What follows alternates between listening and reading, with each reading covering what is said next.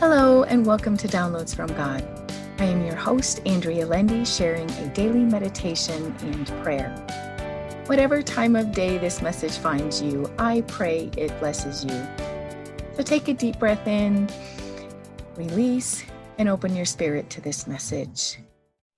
I'll be reading out of the Amplified Bible for deeper meaning and understanding. The title of our message today is Jesus Didn't Back Down. Our passage taken out of the book of Luke, chapter 13, verse 31 and 32. And at that very hour, some Pharisees came up and said to him, "Go away from here, for Herod is determined to kill you."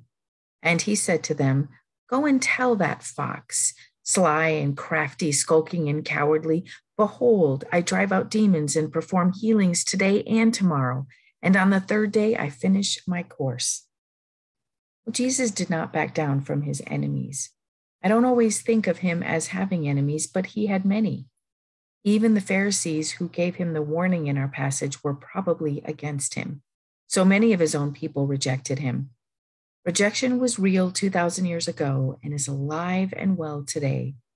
We can look at how Jesus responded to his enemies and learn from him. Jesus recognized the type of person against him.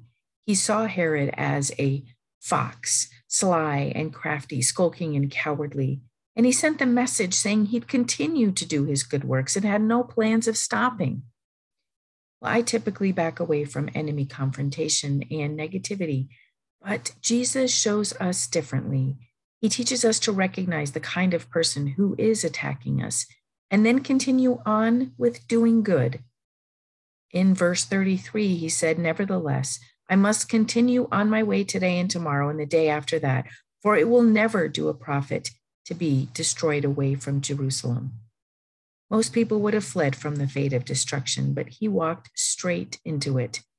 I don't believe that Lord desires we walk into harm's way, but he does show us strength, and we can call upon his strength as we do battle.